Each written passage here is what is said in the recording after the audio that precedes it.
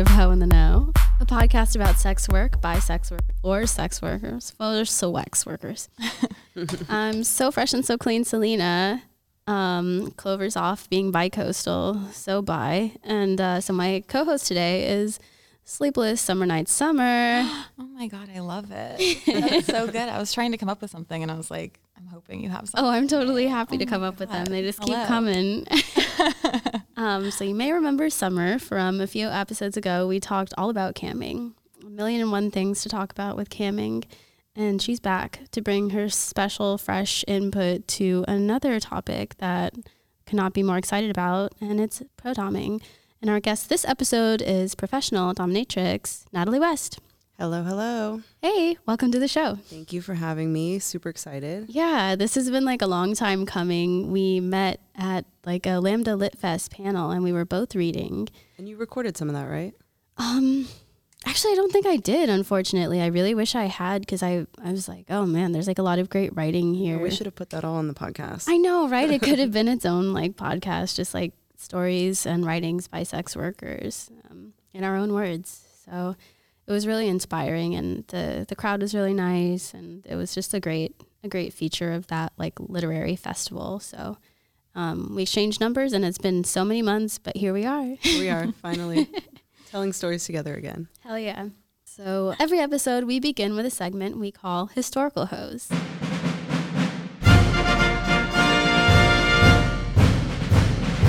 This week's historical hoe is Josie Arlington.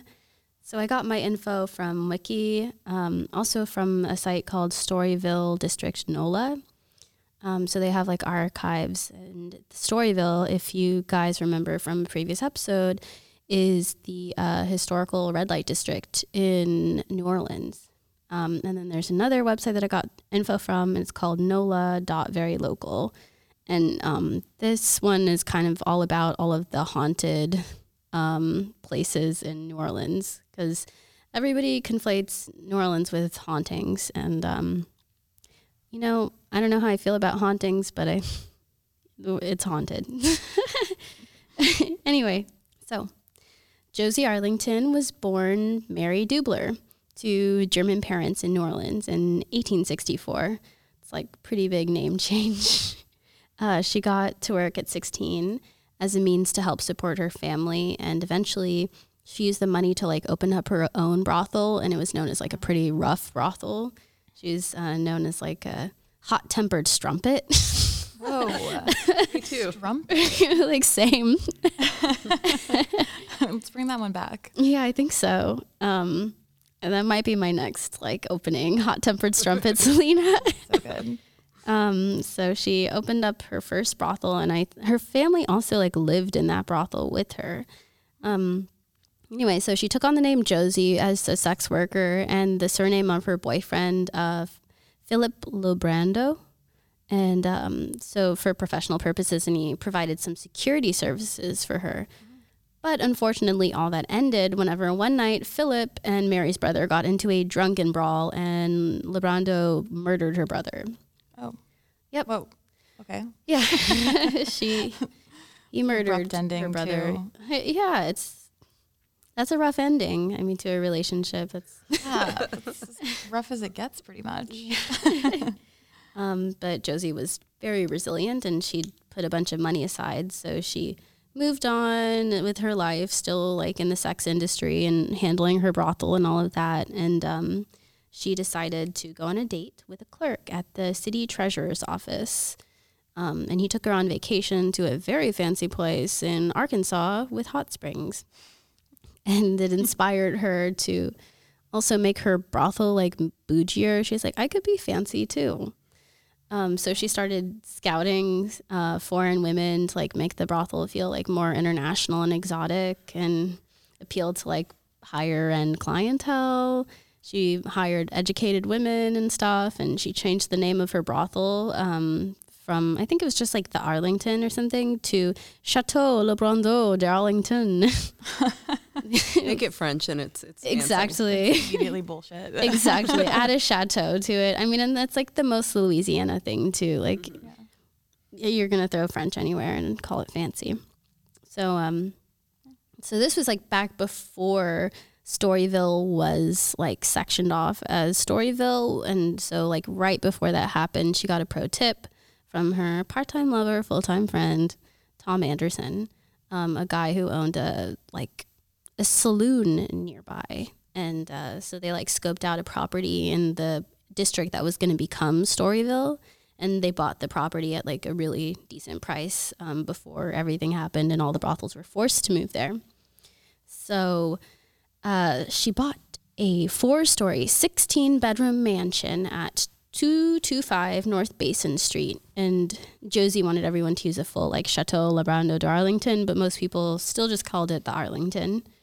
It was known for its opulence or gaudiness, depending on who you ask, and their extensive selection of sex workers. So like at any given time, they had like at least like 10 different like full service sex workers working, typically like 20. And then during Mardi Gras, they would have like 30 because demand. So there was like a bunch of rooms, and actually you can see the pictures of the rooms online, which is really cool. They're all like full of very like luxurious drapey material, kind of like where we are right now. Like just that was like this. Yeah, we're like surrounded by velvet curtains right now in the studio. Deep purple. Yeah, curtains. it's like deep purple velvet curtains.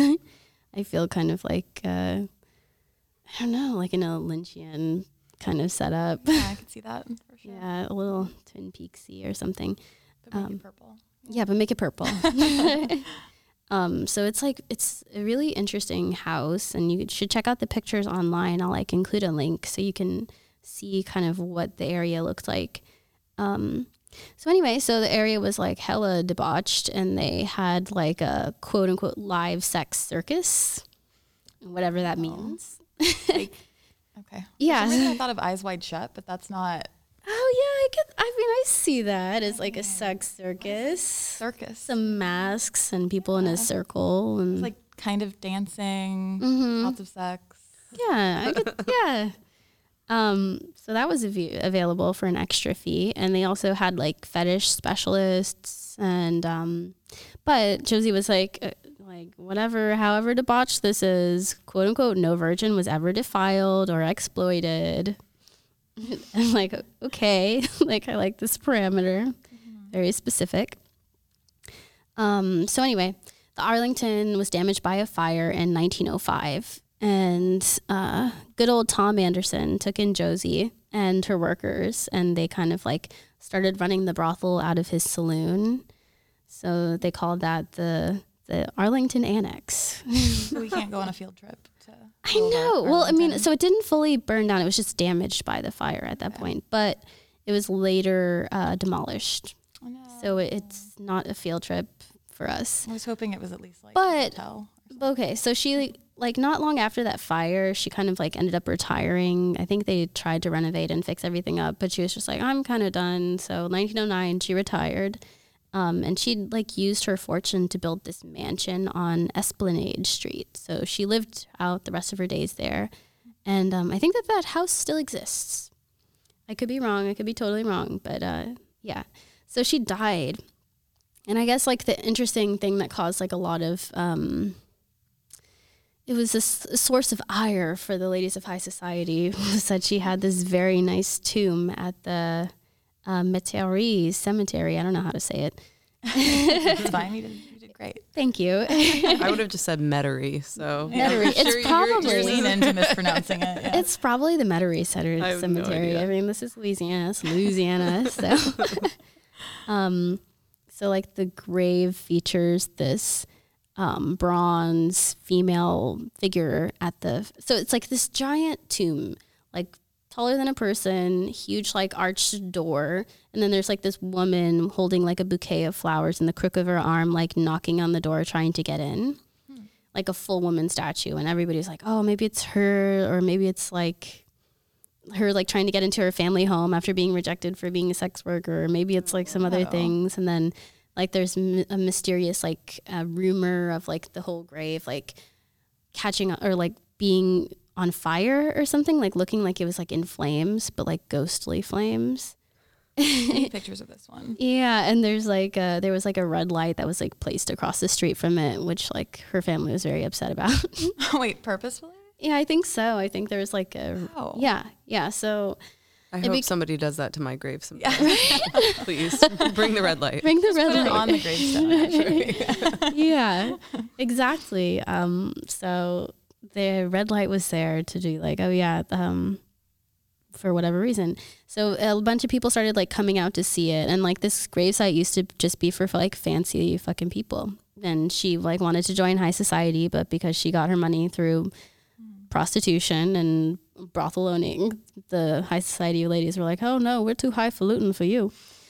So yeah, she's able to settle in death. But actually, because it became such a pilgrimage for other people to come check out this gravesite, like they moved her body, like her family moved her body, and they don't know where her body is right now. Like they just wanted her to have privacy and stuff We need to get in death. Caitlin Dowdy on the case. Oh, who is she? She's like Ask Mortician on YouTube. She Oh. does these like historical, like, I don't even know how to describe it. Like if a body goes missing, she'll like tell the story of like, I don't know, grave excavations, and like it centers around like just respect for the body and like, you know, I don't know.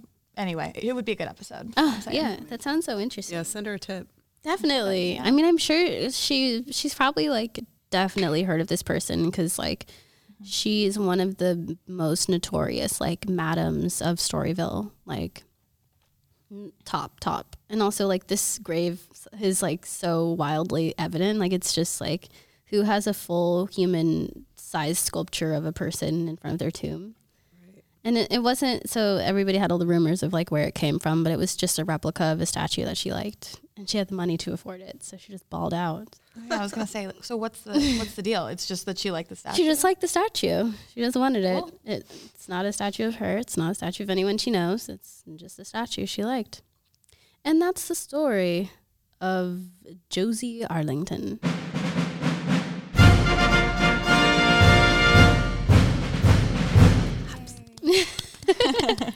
So before we kind of dive into questions, everybody rate, subscribe, follow this podcast. And then the other thing is we have a special segment on AB 2389, which is a bill that is very concerning right now that you may or may not have heard of.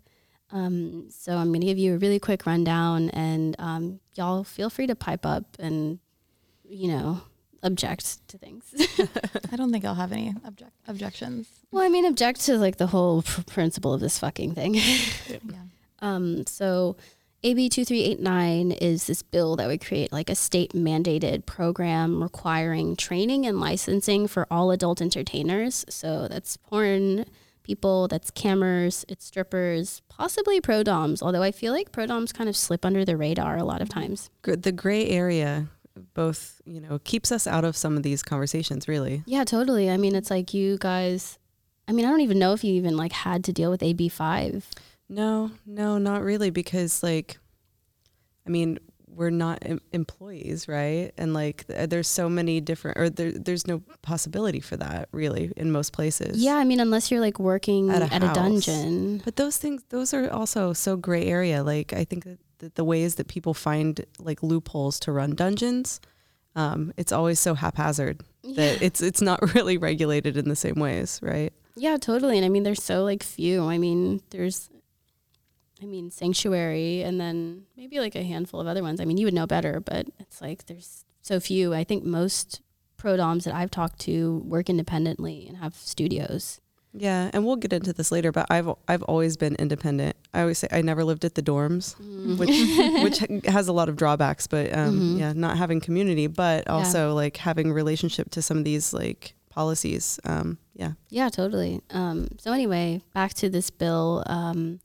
So the reasoning for this, they say, is like a lack of regulation in the industry is creating unhealthy and unsafe like conditions for adult entertainers, and it enables quote unquote illegal activities. And it's very vague about what those health and safety issues and what those illegal activities are. It seems that what they're saying with health and safety is that, well, they actually explicitly say that adult entertainers have higher rates of depression and suicide. because their industry is not regulated enough, which doesn't make any sense. Has nothing to do with stigma. Yeah, it has nothing to do with stigma. It has nothing to do with our resume gaps or not being accepted in like vanilla professions as they try to transition. It has nothing to do with the way that our management isn't properly managed. But anyway, they're saying sex trafficking is happening and made only worse because we work by pseudonyms or work under pseudonyms, which doesn't really make much sense in any way because we want to work with pseudonyms for the sake of our own safety primarily. Like sex trafficking will kind of happen regardless of if you use a fake name. But anyway, they're also saying that adult entertainers misreport and underpay taxes, which I feel like is the crux of it. Like they want to get us in. So yeah, they're just trying to get us to like pay our taxes and to like be in the system like more like as many ways as possible. So it would make it illegal to work in an adult entertainment without a license. And to get a license, you have to attend mandatory training. And the people doing the training would be 2 porn actors, 3 strippers, 1 doctor, 1 therapist, and 1 money management. Money Wait, they manager. actually outline that? Yeah. Oh my, okay. Wow, Yeah. What? It's crazy. It's like, well, we need... Is there a team going up? They're going to have like a team. It's like a that's task force. Yeah, a task force they're going to organize. And Yeah. like, how would you execute that in And they planning also too? are like trying to boil it down to be like, oh, well, you know, we'll just make it so that you only, what is it?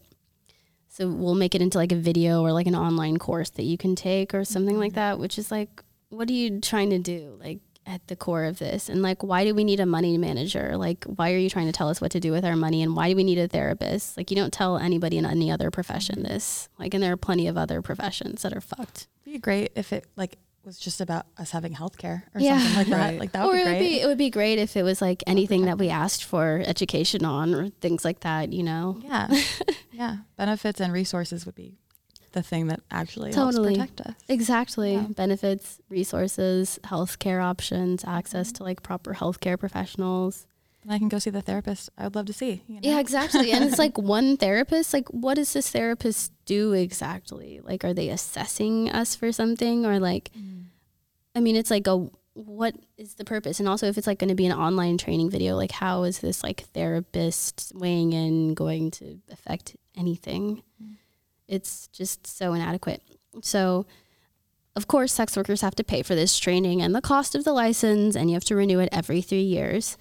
And in order to get this license, you have to be 21, which fucking blows my mind. Right. Because you can join the military and you can shoot a gun, but you can't have sex with people consensually or whatever until you're 21. You can't have sex on a camera until you're 21. It's just like the level of like unsafe that they consider sex to be versus every other thing that's much more unsafe is wild. And also, so the cherry on top is you have to get fingerprinted for this license. So it's like, you know, already treating us like criminals before even being allowed into the industry in any capacity. It's just like a fucking deeply paternalistic kind of mindset. And it thinks that it's going to like protect sex workers, but it just like forces us to be more visible and vulnerable to government oversight. So, yep. And it's not passed right now. So there's hope. We can still petition Assemblywoman Cristina Garcia, Cristina Garcia, to say, don't fucking pass this bill because it's bullshit. We really need to just like write in. We need to email in. We need to call in and show up whenever this bill is called. Hopefully it will die. Like we're all kind of like... hoping it will die because we've heard a lot of opposition and people who initially co-authored this bill have kind of like backed away from it because of the backlash. So we just need to continue like speaking out against it and just being fucking vocal that this is some bullshit. So I said my piece. Well said. Thank you. And now that that's out of the way, we can get to the fun part. Petitions are the fun part though. Yeah. Without petitions, there will be no fun part. That's true. That's true. I mean, it's like you got to do your civic duty. I mean, you know, this is part of it, making sure that this kind of legislation doesn't just roll through without us noticing. Yeah. I mean, it's like everybody's like still dealing with AB5 right now, and it's like fucked over so many industries. Right. I'm really curious about how this will work out, but that's a whole thing for another episode. So anyway, back to talking to Ms. Natalie West. How are you doing? I'm doing so well. Excellent. And these purple curtains, it's great. I hope it's like kind of cozy. It's like a really big room, but I love it in here. it's like, closed off. Fancy bedroom or something. Yeah. It's like a canopy bed situation. All right. So your actual name is Natalie, right? My performer name, worker name is Natalie. Oh, okay, cool. Yeah. Awesome. So how did you choose it? It's a funny story, actually. I was, kind of coming up with my Dom persona, trying to figure out like what that would feel like before I had even ever dommed, because you sort of have to choose a name before you do the work. Yeah. And so I chose the name Natalie because she was just a really bitchy girl in my high school. And I was kind of thinking about like, who do I need to embody to be very mean? And so Natalie was the name that I took. West at the time was the name of a dungeon that I was sessioning at. I did that myself. It's not like the dungeon named me, but it was kind of part of a whole branding thing. And then Natalie West was born. Wow, that's so cool. When was this? 2012. Okay. Yeah. Or 11. I don't know. I was telling Selena that my Twitter was born in 2012, so I think that's when my sex worker persona was born, but it could have been 2011. So how did you end up getting into it? When I moved out to Los Angeles, I was in graduate school. I was woefully underpaid. What were you studying? I was studying literature. Oh, cool. Yeah, and gender studies. And as we do. Yeah, as we do. I know. I took the practical route of sex work. But yeah, no, I came out here for graduate school. I was underpaid. I didn't have any employment in the summer. It was really hard to make ends meet. And I met somebody on OkCupid who was a professional dominatrix.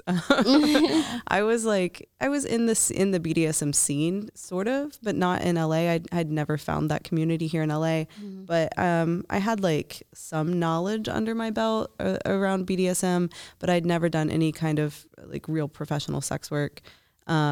I dated her for a while, and when I got super broke, she was like, "You should just dom, just like bite the bullet."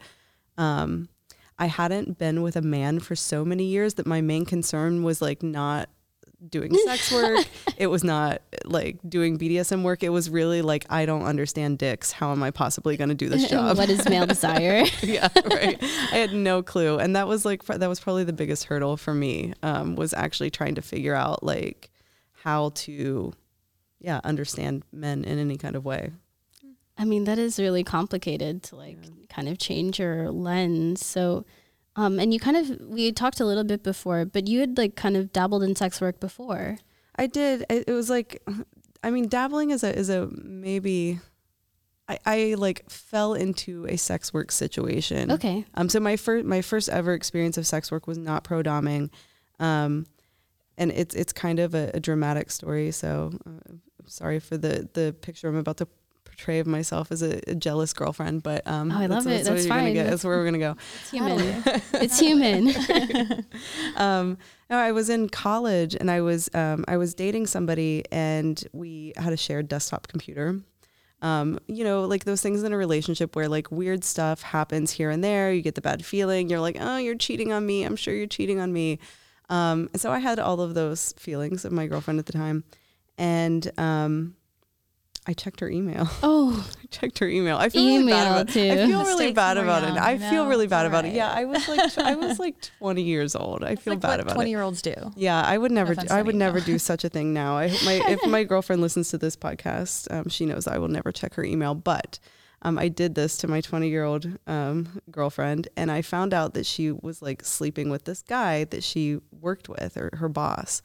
And the more I like dug back through this email, I realized that she was getting paid for it. And so I went from feeling like so betrayed, like just so utterly betrayed that she was sleeping with this guy from work, to, oh my God, you're getting money for it. Why am I not getting fucking money for this?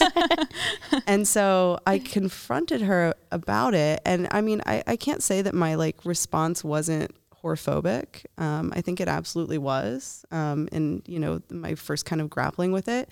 But the more I thought about it, I was like, I want to get paid too.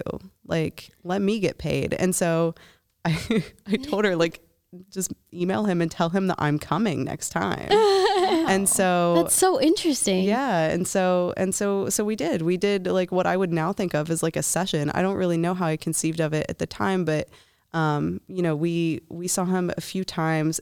I ended up breaking up with the girl like pretty soon thereafter, but I definitely bought a futon with the money that I made. And that was like a big deal for me at that moment. So that was my first kind of foray into sex work, although I wouldn't have called it that at the time. Mm-hmm. And yeah, I don't know. It's funny because I don't remember feeling ashamed of it in any way. I don't remember that kind of, and I don't remember any like thinking about like any stigma that I would, you know, experience, because it was just like something that we did, and it was something that I did, and I didn't feel any type of way about it, and that's what it was. Like, I got a futon. Yeah, and I got a fucking futon. Yeah. So great. That's so interesting. I mean, it's like also that he was down like for either of you. Right. I mean, I think he was just like, I mean, literally the first email that I read in this whole exchange, he was talking about wanting to fuck her on his Toyota Celica hood. Oh, what? No. Like, I think he was probably like really searching for variety at that point. Like it had been going on for a while. Okay. Yeah. I mean, I guess it's like, you know, your erotic world will travel in all different directions, including your Toyota Celica. Or like car fucking porn, you know, to be inspired by or something. Yeah, I guess so. He had a lot of mods. There were lots of mods to this Celica. It was like, I had to ride it. I had to ride in it. That was worse. That was like the worst part of the session was riding in this car. Oh my gosh. Yeah. So Amazing. it wasn't a negative experience in any way. No. I mean, I think that like probably my initial reaction to finding out that my girlfriend was doing this was probably negative, but I'm sure that like, you know, but like actually the actual session with the guy, it was like I remember it being really boring, and it seemed like it was taking a lot longer than I thought it should.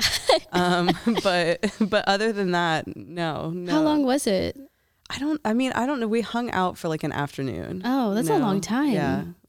It was That's like a date. Yeah, and then we went back a couple more times. So yeah, it always seemed like it went on longer than it should. Did you feel like your rates were like reasonable at that point? Well, I mean, at the time, yes. At the time, I was like, well, this is absolutely reasonable. Looking back, I'm not going to tell you what the number is, but looking back, I'm like, hell no, that was not a reasonable rate. I bought a futon though. You know? I mean, whatever. It's like fuck it, and it's also like, I don't know why we put this crazy high price on sex in a way. Like I do get it in some ways because of like risks and all, but like at its core, like sex is kind of, it can be really mundane and like, I don't know, like a lot, we do it for free. Yeah.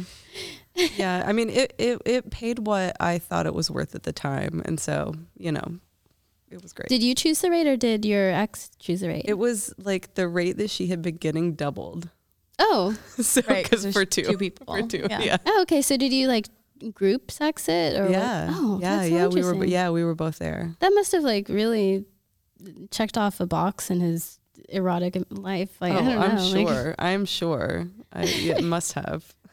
Yeah, what a gift. He just gets, like, she just comes in and she's like, hey, by the way, my girlfriend's here. Yeah. Like, she's going to join us. Yeah, I mean, I wasn't privy to their conversations, but I bet it was more like my girlfriend found out you have to pay her too, which I'm fine with. That's Yeah. fine. I mean, that's the gist of it. So, you eventually got into doming, and this was also another girlfriend. Yeah, I know, right? I'm easily swayed by the women I love. Clearly. So you got into doming, and then how did you kind of develop your clientele and like develop your skills? So when I started pro doming, I feel like I had very few skills. But Did you have an outfit? I did. Yeah. I mean, I was like borrowing stuff and like putting some stuff together. I also had been going to like, you know, fetish parties and like BDSM parties and stuff like that. So I did have stuff from like my lifestyle that I could bring into the dungeon. But I mean, like this is like a less, I don't know, like my memories of starting pro doming, when I look back on it, this is like a touchier subject for me, but there was a friend who was also a fetish photographer of my girlfriend and like kind of just in the community.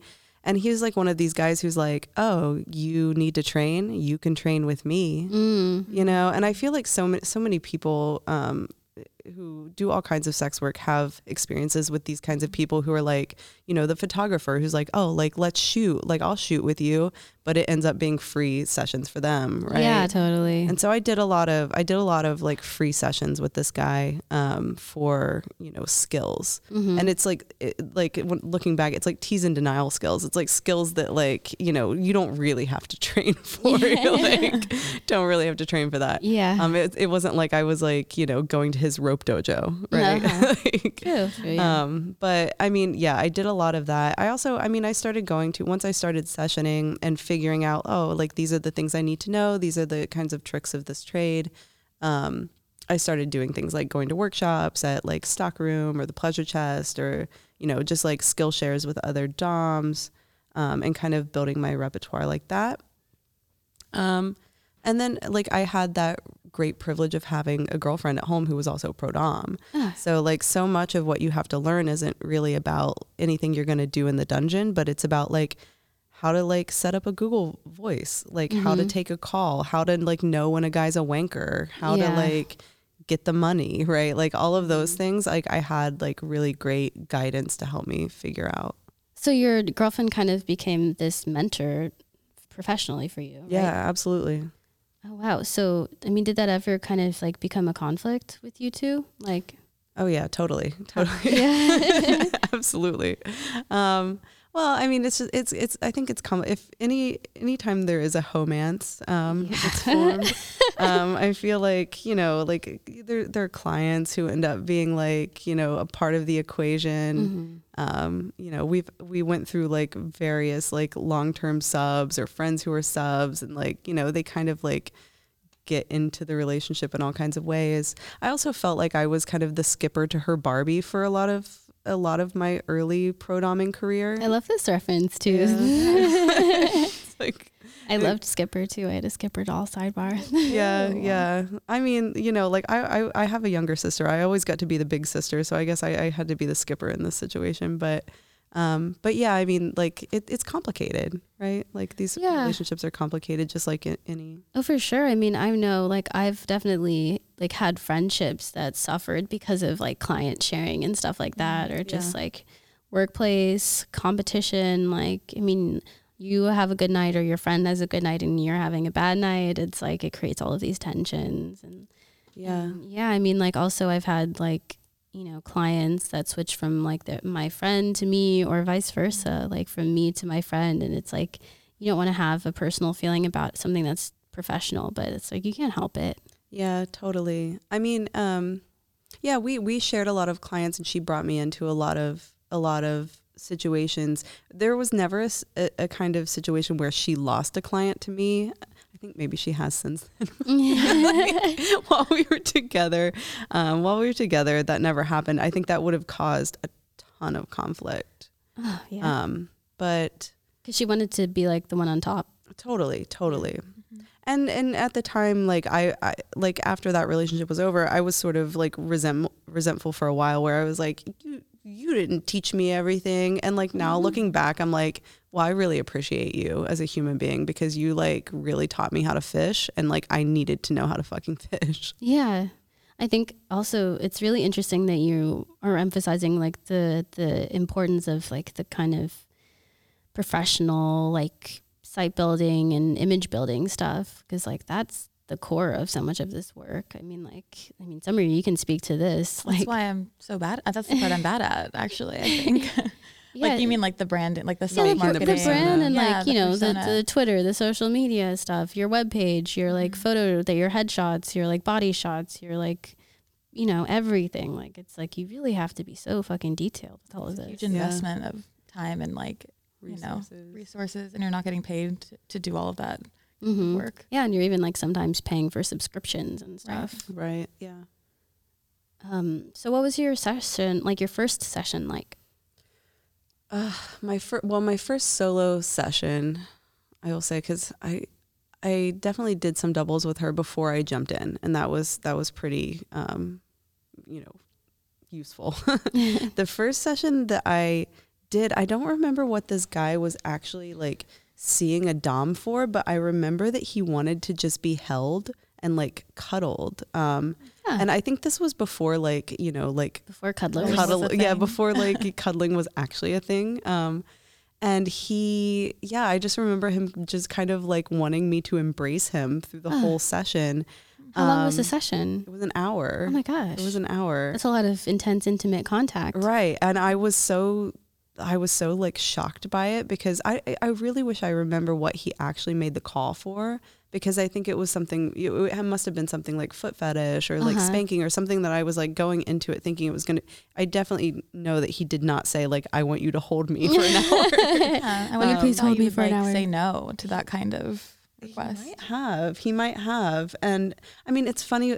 When you start out, I think, well, I mean, at the time I would be interested to see how it is now in the wake of Fosta Sesta, when like getting an ad is not the same thing. But, when you just put up an ad as a sex worker, you get all of the guys who want to see the new girl. Works that way in camming as well. Yeah. So maybe he's like, maybe this is something that he only does with new doms. I don't know, but it was definitely not what I expected it to be. Yeah, it might be like sort of an intimacy trust thing for him before he moves on to like other types of shows or something. I don't know. It could have been. So interesting. So he just wanted you to hold him, like it wasn't anything else? Like he didn't...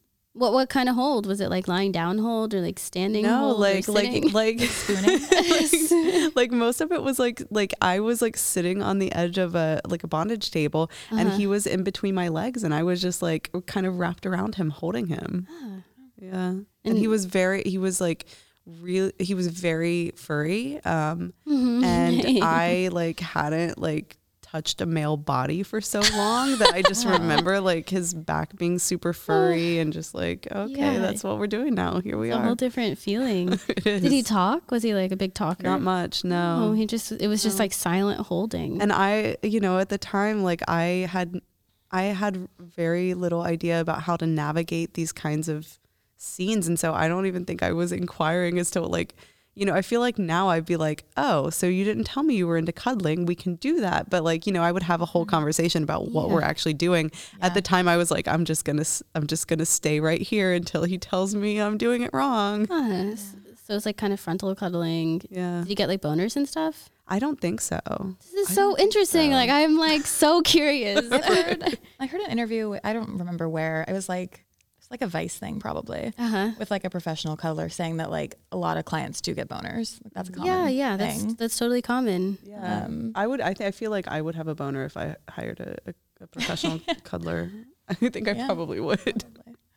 That's so interesting. Okay. So like you posted an ad, was it on Backpage? It was on Backpage. Yeah. And so this was like pre Fosta Sesta. So way pre. Yeah. This would have, 2012. Yeah, you could post an ad on Backpage for like, I think it was like $4 a day or something like that. Or it's like a month was like $28 or something. Yeah. Golden days. It was. So you were posting ads on Backpage and like people are finding you there under like fetish section? Yeah. Under BDSM fetish. I had a couple of photos from the fetish photographer I was doing free sessions with. I didn't have a website yet. At the time, a lot of Prodoms were also advertising on Eros.com. Yeah. But Eros is still active, thankfully. Yeah. Eros is still active. But at the time you had to have a website to be on there, and I didn't have a website yet. So I was only on Backpage. Oh yeah. Okay. I mean, I like Eros a lot personally. Like I like because they do like they try to have all of the people posting ads have a little video of themselves. Like talking or doing a little 180 spin or something, like whatever it is. It's just like it seems very personal, and I'm glad that it has survived. But yeah, I'm glad it survived too. I mean, it did. Their offices got raided like a few years ago, and at that point, I'm like, I've been giving you my credit card number for so many years that I'm like, okay, well, it's done. It's out there. It's like, I might as well keep advertising with you. There's nothing else to see here. Did you worry, like, did you post pictures of your face, or was it like body shots? No, at first it was definitely only body shots, or like kind of like, artfully mysterious face shots. Yeah. Like I said, when I started doing sex work, I was definitely in the closet, and I was in graduate school. I didn't start showing my face in advertising until maybe like around like 2016, 2017, after I finished my degree. And it felt like I had a bit more of like leverage around my closeting, I guess. Yeah.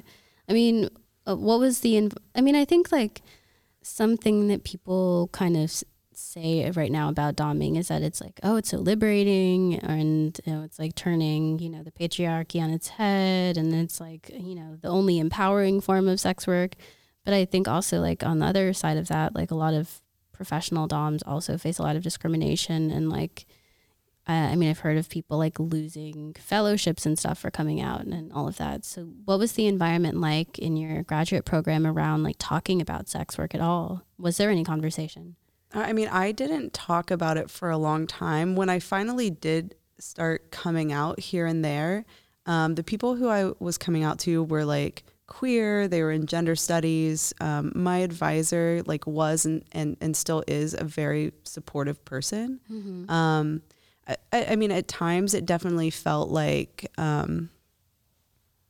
sort of like, you're like the party trick. Like, oh, look at my friend is like so interesting. She's a dominatrix. Yeah, totally. Like, I know what you mean. And that doesn't necessarily feel good. But I felt pretty supported. But I never came out fully to people who I didn't think could hear it. Mm-hmm. And I still really I have a vanilla job now that I do. I don't come out like full throated about my like sex work, past or present. Like it's not really something that I'm talking about, even though I'm doing a lot of work around it.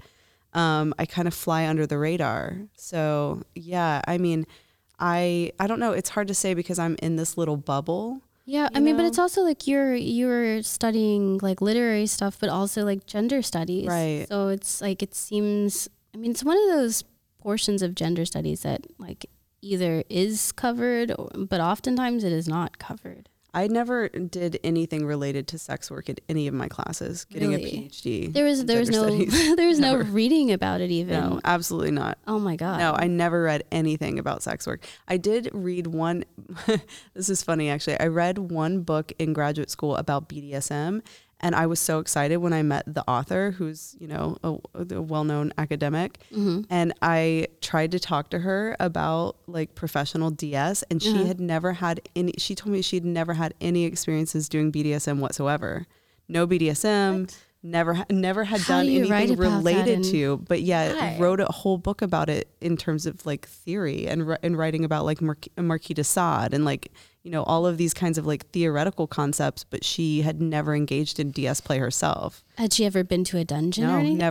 Never. How does one do that? Like, how does one feel bold enough to like go and write a whole academic thesis on something they've never experienced firsthand? And like even in terms of like investigating. Yeah, like, even exactly, because it's not like it's like a dead society or anything. Like it's not like trying to study ancient Rome. Like clearly there are dungeons. If you're writing a textbook on or whatever, a lengthy book on it.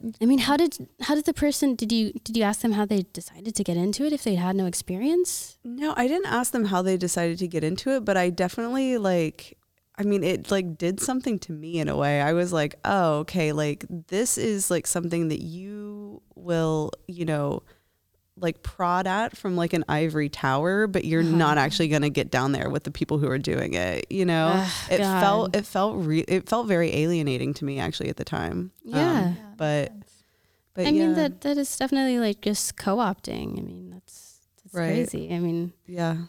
Oh God. Anyway, we could really dive into. Yeah, I know. That's a whole other episode. So you've been doming and you have a specific set of things that you do. Like you're not just doing everything. Right. What is your specific subset of? I think I've tried everything, Yeah. but Yeah. Oh, okay. That's maybe really not cool. everything, but I've tried a lot of things. Uh-huh. I kind of focus my work now on feminization and sissy play. I think that I'm good at it, and and like I got a reputation, and a lot of my reviews and things were from clients who are interested in feminization, and so that kind of determines where you land, I think. Uh-huh. Did you always feel like you had a dominant personality? No, I don't know that I do. I don't know that I do have a dominant personality. I think that I can put on a dominant persona for sure. Mm-hmm. I'm very type A. I'm kind of bossy, but I don't know if I would consider that dominant. It's more like I like to get things done. Yeah. Yeah. Do you think it's like, I mean, I think there is like the conception of like a dominant personality making a dom, but like it also could just be like being capable of articulating what you should be doing. Yeah, I think, because in my private life, I'm a switch, for sure. I think that like to step into the role of dom, you have to understand what that role is, and you have to be able to articulate it, and then articulate how you want someone to meet you there. So you have to be able to like articulate the kind of submission that you want as well. And as long as you can like define those roles, I don't think that everybody enjoys it, but like if you can do that, I think you can do it. Could you kind of give an example of that? That's what I was going to ask, because I in camming I do occasionally do like sissification, sort of different types of dom shows, but I really don't enjoy them. Like I list myself as being submissive, but I still get requests and occasionally do it. And it's because I can't get in that like that state of mind where like I actually know what I want from that person, and they're asking me, and I'm like kind of making it up as I go along, hoping that it's convincing. I think that you do have to tap into your own desire to a certain extent. And I'll tell you how this works for me with feminization and why I think those clients are the ones that I attract. So I'm a lesbian, right? I'm a lesbian. I've always advertised myself as a lesbian dom against everyone's advice. Everyone said like, no one's going to see you if you call yourself a lesbian. Wrong. And so like when I look at a male submissive, I'm like, these are the ways that we can make you better. Let's improve upon you. And the first thing that we're improving upon is like your gender presentation. So like, I'm going to change the way that you sit. The way that you sit as a man disgusts me. I don't like to look at anybody sitting that way. So let me pose you the way that I want you to pose. Right. And if you're submissive, again, is meeting you halfway and they want to answer your desires, they're going to do whatever they can to please you. Right. So I think the first thing that you really have to do is just kind of understand your own desires and articulate them to somebody else, right? If you're just articulating someone else's desires, I mean, that's part of what you do, right? Yeah. It's work. It's the service industry, right? Yeah, Yeah, totally. that's the part I can't get. Like, it's like, well, they hired me, they're paying me. Right. Yeah. So I ultimately, in the end, want them to come back, which means I want them to get what they want. And I'm like, I feel like I'm always trying to figure out what do they want instead of like. It's such a fine line. I mean, I think that the number one skill of a dominant is empathy. Really, it's like being in that moment and trying to like to have the kind of power to articulate what you want and to have it meet what somebody else wants. Yeah. Because at the end of the day, like so many, especially like professional dom clients will come to you and they'll say like, mistress, I just want to do whatever you want to do. And the answer is always like, leave the money and go. Yeah. Like, yeah. I'm like, just, okay, then send me $500 Right. and like, Oh see you my later. gosh, I love that. right. Yeah. And then how do they respond? I mean, nobody really wants that, right? Well, I know, have but to- I mean, but do you ever do Some that? people Do you do say. that to fuck with them? Do you ever be like, Yeah, well, then totally. exactly, leave the money and go? And then they're like, well, actually, mistress, I want, Yeah, because actually, I need, right. Oh, I'm punishment. learning so or much already. I want to submit to you, or I want. Yeah. No, I mean, well, it's a lesson in articulating your desires Yeah. too, right? Like, because like, it's not really everything I want, but I do believe that like people who are truly submissive, they actually do want to please you. They want to understand your desire and they want to try to mold themselves to it as best they can. And so there is some element of like, not just, and I think maybe this is like what you're getting at. There is some element of not just saying like, well, what do you want me to do? I'll fill that role, right? Because you do have to come to it with some ideas about what you actually want. And I think that if you do that, you'll find that you'll have a happier session in that regard, because you will, be getting what you want and be giving what they want to. Yeah, I think I've had moments of success. Like the empathy part is the part that I feel like I can do well. Yeah. It's just stepping back and not worrying so much about like pleasing them or whatever. And there've been a couple times where I found a good balance, but it really depends on my mood, and then it'll go really well. But it's like really rare to strike that like perfect mix. Also, there's chemistry with different clients. Yeah. Some clients make it easier depending on how you're feeling, and some clients you just like don't click with. Totally. And even for a pro dom, there are some submissives who top from the bottom, right? Who will show up with like a list of all the things that they want to do. And sometimes like if you're having having an off day, you're like, whatever, give me the fucking list. Like I'll just go down the list. But those are never the clients that I ultimately like click with on a long-term basis, right? Mm-hmm. Like there has to be some kind of like creative, synthesis that we're trying to meet. And just having a list isn't going to do it. No, definitely not. I mean, I think you have to like leave a lot of things open because it's very creative. I mean, all of this is like some degree of improv and, chemistry with people, vibing. That's what I don't like about it. That degree of improv. I want the list. Give me the list and I'll like check them off. I've got it written down like under my camera, what words you want me to use so I can like reference it. Yeah, and then I feel like I'm killing it. Right. I mean, it's funny sometimes. I'm a sub, so.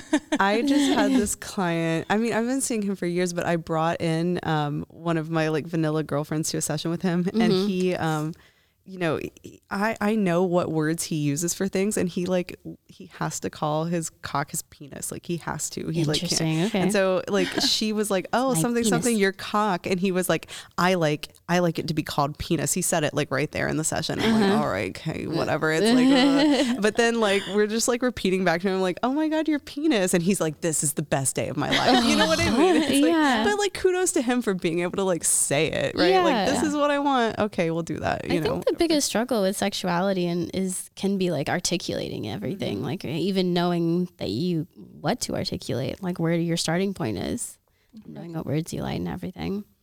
Yep. How long is a typical session? They start at 1 hour. And what's the longest one you've done? Longest would be like an overnight. What was that like? Or like, do you often do overnights, and how do they go for you? From time to time. But when I say overnight, it's like kind of misleading because I definitely sleep. Absolutely sleep. I've never stayed up all night doing a session. Usually for an overnight, we start playing at like 8:00, play until like maybe like midnight. And then I do some form of like safe bondage, maybe like, it's kind of bondage because you don't want to ever put anyone in bondage and go to sleep, but like, maybe like an arm is tied to a foot, right? And it's like, okay, well you're going in the closet. Like if it's at like a hotel, like stuff them in the closet, go to sleep, wake up the next morning, brush my teeth, put on makeup, and then wake the sub up.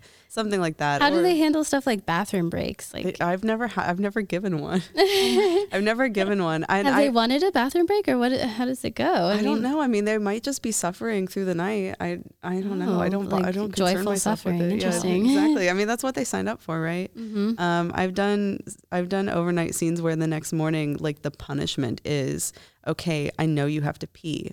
We can continue playing, or you can go pee.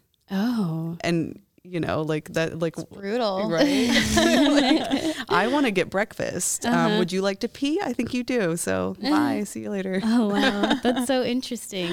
Yeah. So what is the draw of an overnight for them? I mean, I think a lot of submissives have fantasies about being kept in submission for like long periods of time, or like living in my basement. Oh yeah. Like I live in your basement. I get a lot of like, I want to be caged at the foot of your bed, right? The foot of your bed. Yeah. They want to be like, they want to shut the front door or whatever. Yeah. Right. Yeah. They want to feel like it's like something that we have outside of that time that you would spend in the dungeon. So I think that's why the overnight. And so like, do you tend to like rent out spaces or hotel rooms, or like where do you end up hosting these overnights? Overnights usually, I mean, I've rented sessions overnight, rented dungeons overnight. But then I've done a lot of them also in hotel rooms. And it's funny because like I have a few clients who I've done overnights with over the years, but it's not a common session type. And I have to know somebody, I have to like have played with somebody multiple times and really kind of gotten a sense of who they are, what they do in their like vanilla life before I'll like commit to doing something like an overnight. Yeah. I mean, it's definitely a big risk, and it's like also just the weirdness of how people sleep and stuff is. Yeah. I mean, I was really concerned the first time I did one. The client flew me to Vegas, and I was just like, oh my God, like, please don't let him snore. Like, I can't deal with like a snoring dude and like trying to sleep and then having to go home at 10 o'clock in the morning and all this stuff. So yeah, no, it's fucking exhausting. Yeah. I mean, do you ever like, I mean, you're pro-doming, so do you worry very much about like aesthetic stuff, like beauty? Like, do you try to always look beautiful for your clients?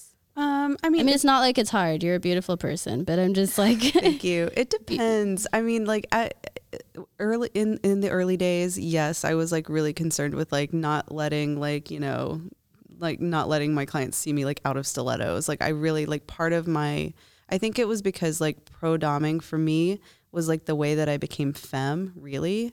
So interesting. Yeah, the way I learned makeup, the way I learned how to wear heels, like all of those things. And so like it was really intimately tied. I don't even wear stilettos anymore. I'm like, I'm too fucking old. I'm not wearing stilettos ever. Like I'm wearing like these like chunky ass boots, and like that's what you get. Yeah, for sure. So yeah, but like for like those sessions, like I definitely brush my teeth before I woke them up, you know, like put a little like concealer on, you know, like a little bit, but like I wouldn't like throw on fake eyelashes at like 10 a.m. to like wake a dude up. No, yeah. Oh, so like, do they focus much on your appearance? Is that like a big draw? Yeah, I mean, I think so. I'm pretty muscular, so I get like guys who are like, oh, I love your like muscular calves. I tell them I get them only from walking in heels. You never wear anymore. No. Yeah, I know. Right? I never wear stilettos, but that's how I got these muscles. They're gonna last me forever. I'm tattooed, so I get a lot of clients who are like, oh, I love tattoos, love girls with tattoos. It's really unfortunate that advertising has gone down the drain because I'm like a redhead now. And in the heyday of my doming, I was a brunette. I'm like, I could get all new clients. Oh yeah, totally. I mean, your red hair is like so poppin'. Yeah. And I like clients like really, they really care about that. They're like, I only see blondes or I only see redheads. Have a type. Yeah. Oh yeah, totally. Could you like talk about any of your notable clients? Like, some of your favorites or like longtime regulars or something? Yeah, I mean, my most beloved sub now, I mean, he's like, I go to him for like friend things too. Aww, right? Like I feel you. Yeah, I mean, he's like he's a good person. I know things about his family. He knows things about my family. You know, we don't see each other that often, but he's somebody who like his journey in submission is really impressive to me, like his devotion, like all of that. And he's just a lovely person. So he's great. I mean, I have like even like couples that I've been seeing for like, I have a couple that I've seen like consistently since like 2012. Oh, wow. Yeah. They're since great. You started. Yeah. Oh my gosh. They're really lovely. We've done like all kinds of wild things together, and like their marriage is like still great and strong, and like, you know, what things do you do with like a couple? Yeah. I've done all kinds of things with them. Like I've done like, I've like cucked him. Like I brought in you know, like a male sex worker and like cucked him. We are just like kind of like, you know, double mean bitches to him. Like, you know, like you and his partner. Yeah, me and his partner. Like he's into like smoking fetish, so like smoking cigarettes, putting and, like, ashing in his mouth. Yeah, I ashing, love that stuff. So easy to make money. Yeah. Like, oh, okay, cool. It's funny, actually. I got hypnotized like probably like 5 years ago at this point to stop smoking, and my hypnotist is like also kinky, and I was like, can you put like a fetish loophole, because like I don't want to lose money on this. Yeah. Do you think it worked? I think it worked. I mean, I've still done smoking sessions since then, and I'm not addicted to nicotine. So yeah, I do inside my apartment sometimes, and I don't smoke anymore either. But I'm like, I'll smoke one cigarette for whatever amount of money. Yeah, yeah, totally worth it. Wow. So with you like mentioned the first person, how long had you been seeing that person? The first guy? I think I've been seeing him since like, he would be so sad to know that I don't know the exact number. Aw, it's okay. Like maybe like That's life. 2015. Okay, 2015. That's a fucking long time. So like 5 years now. Yeah, and he's been in chastity for me for over a year. Oh my gosh. So he's like he's a chastity sub? Yeah. I mean, he's all different kinds of sub, but What are his things? he's, I mean, he's definitely like a slut. He's definitely like kind of a size queen. He's into pegging. Is he straight or is he gay or is he, what is he? He's queer. Queer? He's cool. queer. Love He's it. queer, but he's married to a woman. But he's definitely queer. Yeah, he's just like into being slutty in all kinds of ways, except for the use of his dick, right? Like Yeah. all the ways you can be slutty, but don't use the dick. Really interesting. Yeah, he's like 24/7 locked up, aside from his marital relations. So like Really? that's Okay. a lot of chastity. So wait, how does that work out with his marriage? Like, is he open? She's totally aware. That's amazing. Yeah. And so he's just hanging out in his chastity cage. Yeah. And like, just she has a key too. Yeah. So you both are key holders. Right. Wow, that's Yeah. so cool. That's so cool. I always like in cam shows because I do it for like 5 minutes with someone. You tell them lock up or whatever, but then they go and do another chastity call with someone else. So no one actually like stays in chastity. Right. They're like you see them a week later on a different kind of call or something. That kind of thing will happen. So Yeah. I guess you have more of a reassurance, especially having someone's wife involved like that. And they're like, Totally. being a good boy. And chastity is like so much of it's fantasy for so many people. I mean, I've had guys before who will come to the dungeon, get put in chastity, and then call crying 8 hours later, like you have to get back down here. I'll pay you any amount of money. You have to get back down here because I mean I don't know. I've never been in It's chastity. scary. It seems hard. It seems hard. Yeah, I know. Especially if you have like little like fluctuations and all. Like it sounds like it'd be painful. Yeah, totally. So I mean, like, what's another situation like that where like people like think that they want something and they don't? I think they want something they don't. I mean, I've had scenes that just like don't go well, right? Yeah. Like that you get there and you're like, okay, I thought that I would like this. It's really not what I thought. Like, thanks, like, nice to meet you. I mean, it hasn't happened that many times, but I've definitely had clients who like, or even like guys who like show up and they're so nervous that they can't function. Really? I've had guys that show up so nervous and shaking that they like are passing out. I mean, I keep my first aid certification up to date, but like, just like absolutely so caught up in their nerves that they can't go really through with it. And like, I end up just like hanging out with them, drinking water and like patting their head. Wow. I mean, and do you have them pay your rates ahead? Yeah. I still take their money. So they're still like, okay, that's good. Yeah, Yeah. definitely. No, it's like, you may not know what you're getting into, but you should definitely be paying. Yeah. I mean, I had one client too one time where he came in and he wanted to do a humiliation scene. And you obviously in negotiation with BDSM, when you sit down, you're talking about everyone's limits, boundaries, but like sometimes you can stumble upon things that people didn't know would be, beyond their limits. And so we were doing the scene. It was a lot of verbal humiliation. And I just said something that he couldn't like get back from it. And it was like weight related too, which is like really hard for people. Yeah, for sure. It's really hard for people. But he wanted to go there. We tried going there. It didn't work. He called Red.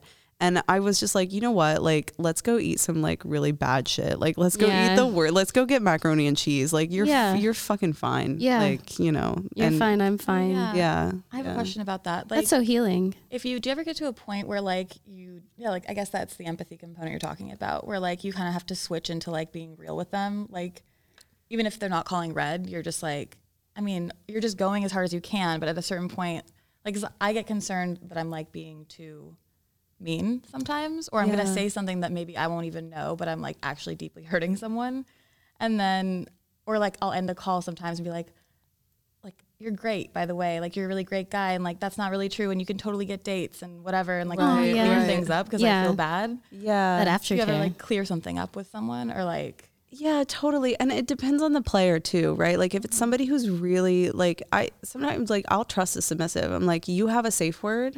I'm going to like play with you to kind of like understand, like to see if I can push at your boundaries. And I'm trusting you to use your safe word. Like that is like, a kind of agreement that we've set out in the beginning.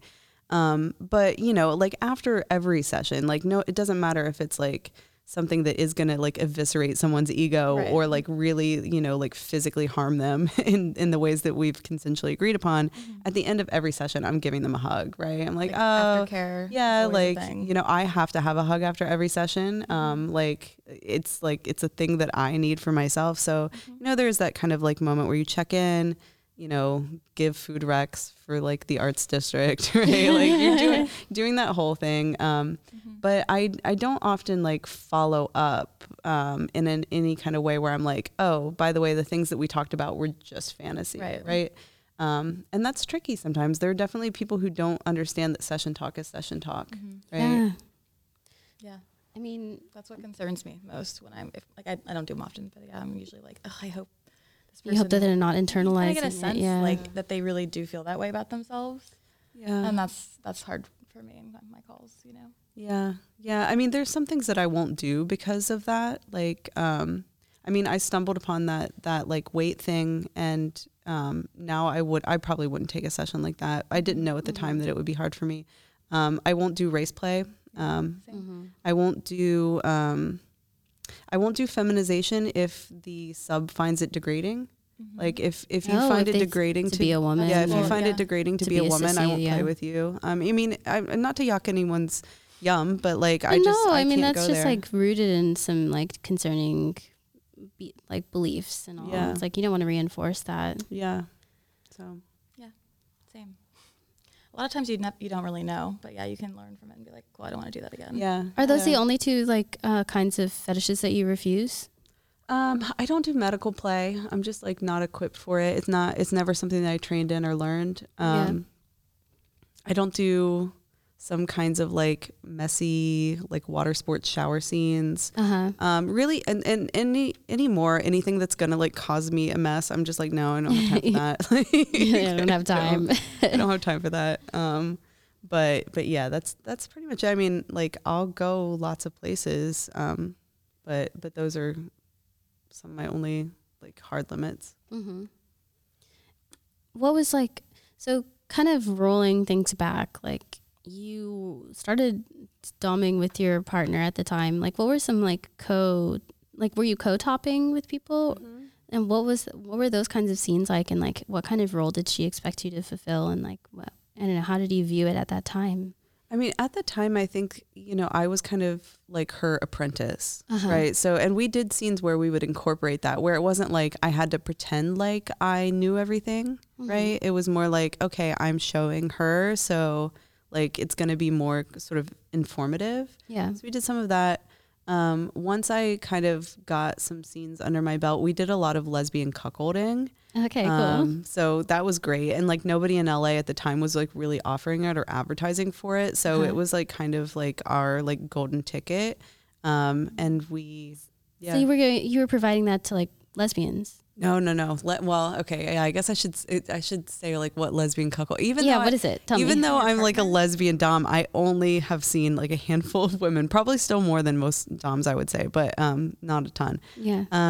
No, lesbian cuckolding meaning that like we were cucking a male sub, but it was like, you know, you're tied up in the corner. You're never going to get to have sex with us and we're going to enjoy each other. Oh, yeah. God, that's that cool. So fun. It was the best thing ever to do with your girlfriend. Right? Like, and like most, like, you know, because it was pro-doming, there was no aspect of show to it. So like we would just like literally like blindfold them and we would be like sitting there, like holding the Hitachi up in the air, like just like with the noise of it and like pretending like we were fucking, but like we were. Oh, you didn't actually? No.